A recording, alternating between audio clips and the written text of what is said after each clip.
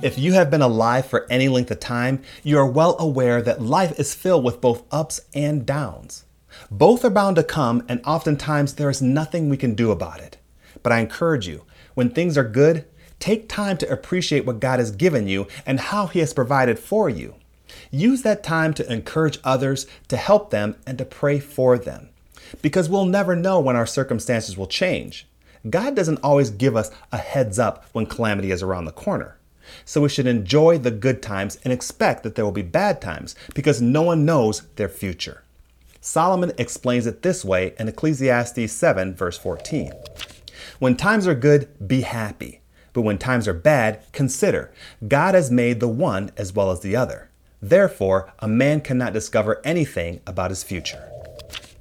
I said it before, and I still hold to the same belief that any control that we think we have over our lives is an illusion. God giveth, and He taketh away. It doesn't matter how righteous we think we are, it rains on the just and the unjust alike. Consider Job. I would dare to say that he was more righteous than most anyone on our planet today, yet he faced one of the worst calamities in the Bible. Like Job, we don't know our future. But also like Job, we should trust God with our future.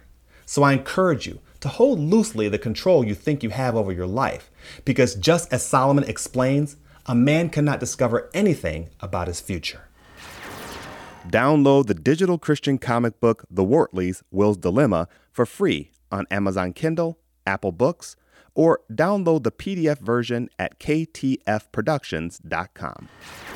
Ecclesiastes reminds us that when times are good, be happy. But when times are bad, consider, God has made one as well as the other. We don't know our future. Life can change on a dime. So I encourage you to enjoy what God has given you now. Praise Him for His provision now. Thank Him for His protection now. Because tomorrow, things could change. But even if they do, remember to cling to the one who is truly in control. Cling to God. Thank you for listening to the Lord of My Life podcast, and be sure to visit our website at ktfproductions.com.